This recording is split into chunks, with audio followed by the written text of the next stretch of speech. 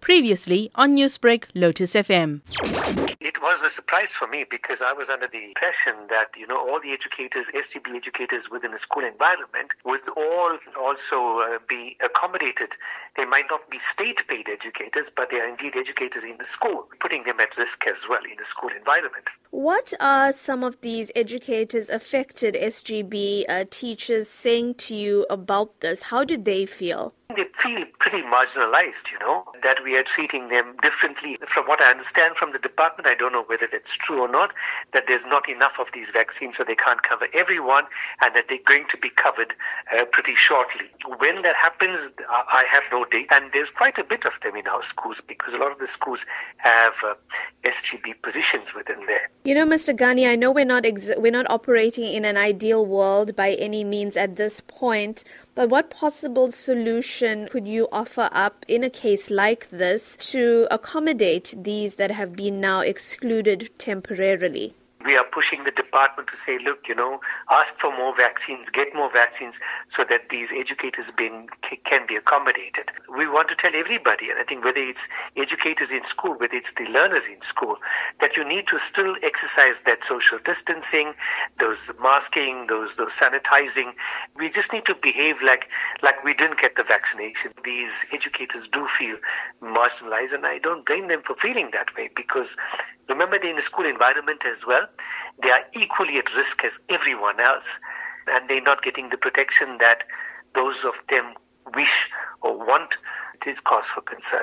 Spokesperson for the Provincial Department of Education, Kwazi Mtetwa, responds. If you are a PESAL staff member, obviously your details would have been captured onto the electronic vaccination data system by now. Now, what's going to happen with the SGB appointees and those who come from independent schools is that their details will still be uploaded on the system and then it will be sent to provinces.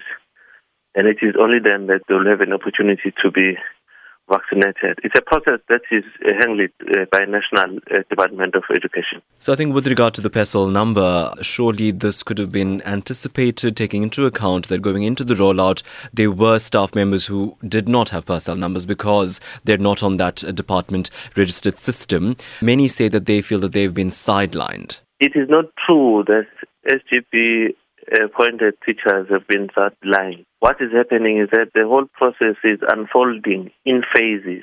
So as soon as it is their turn, they will be invited to also come and get their jabs. But is it known by when SGB teachers are likely to be invited to get their jabs? They will be informed in time. How concerned is the department that given the fact that, COVID-19 is spreading so profusely across the country, that there is a section of staff complement, frontline educators who are left exposed?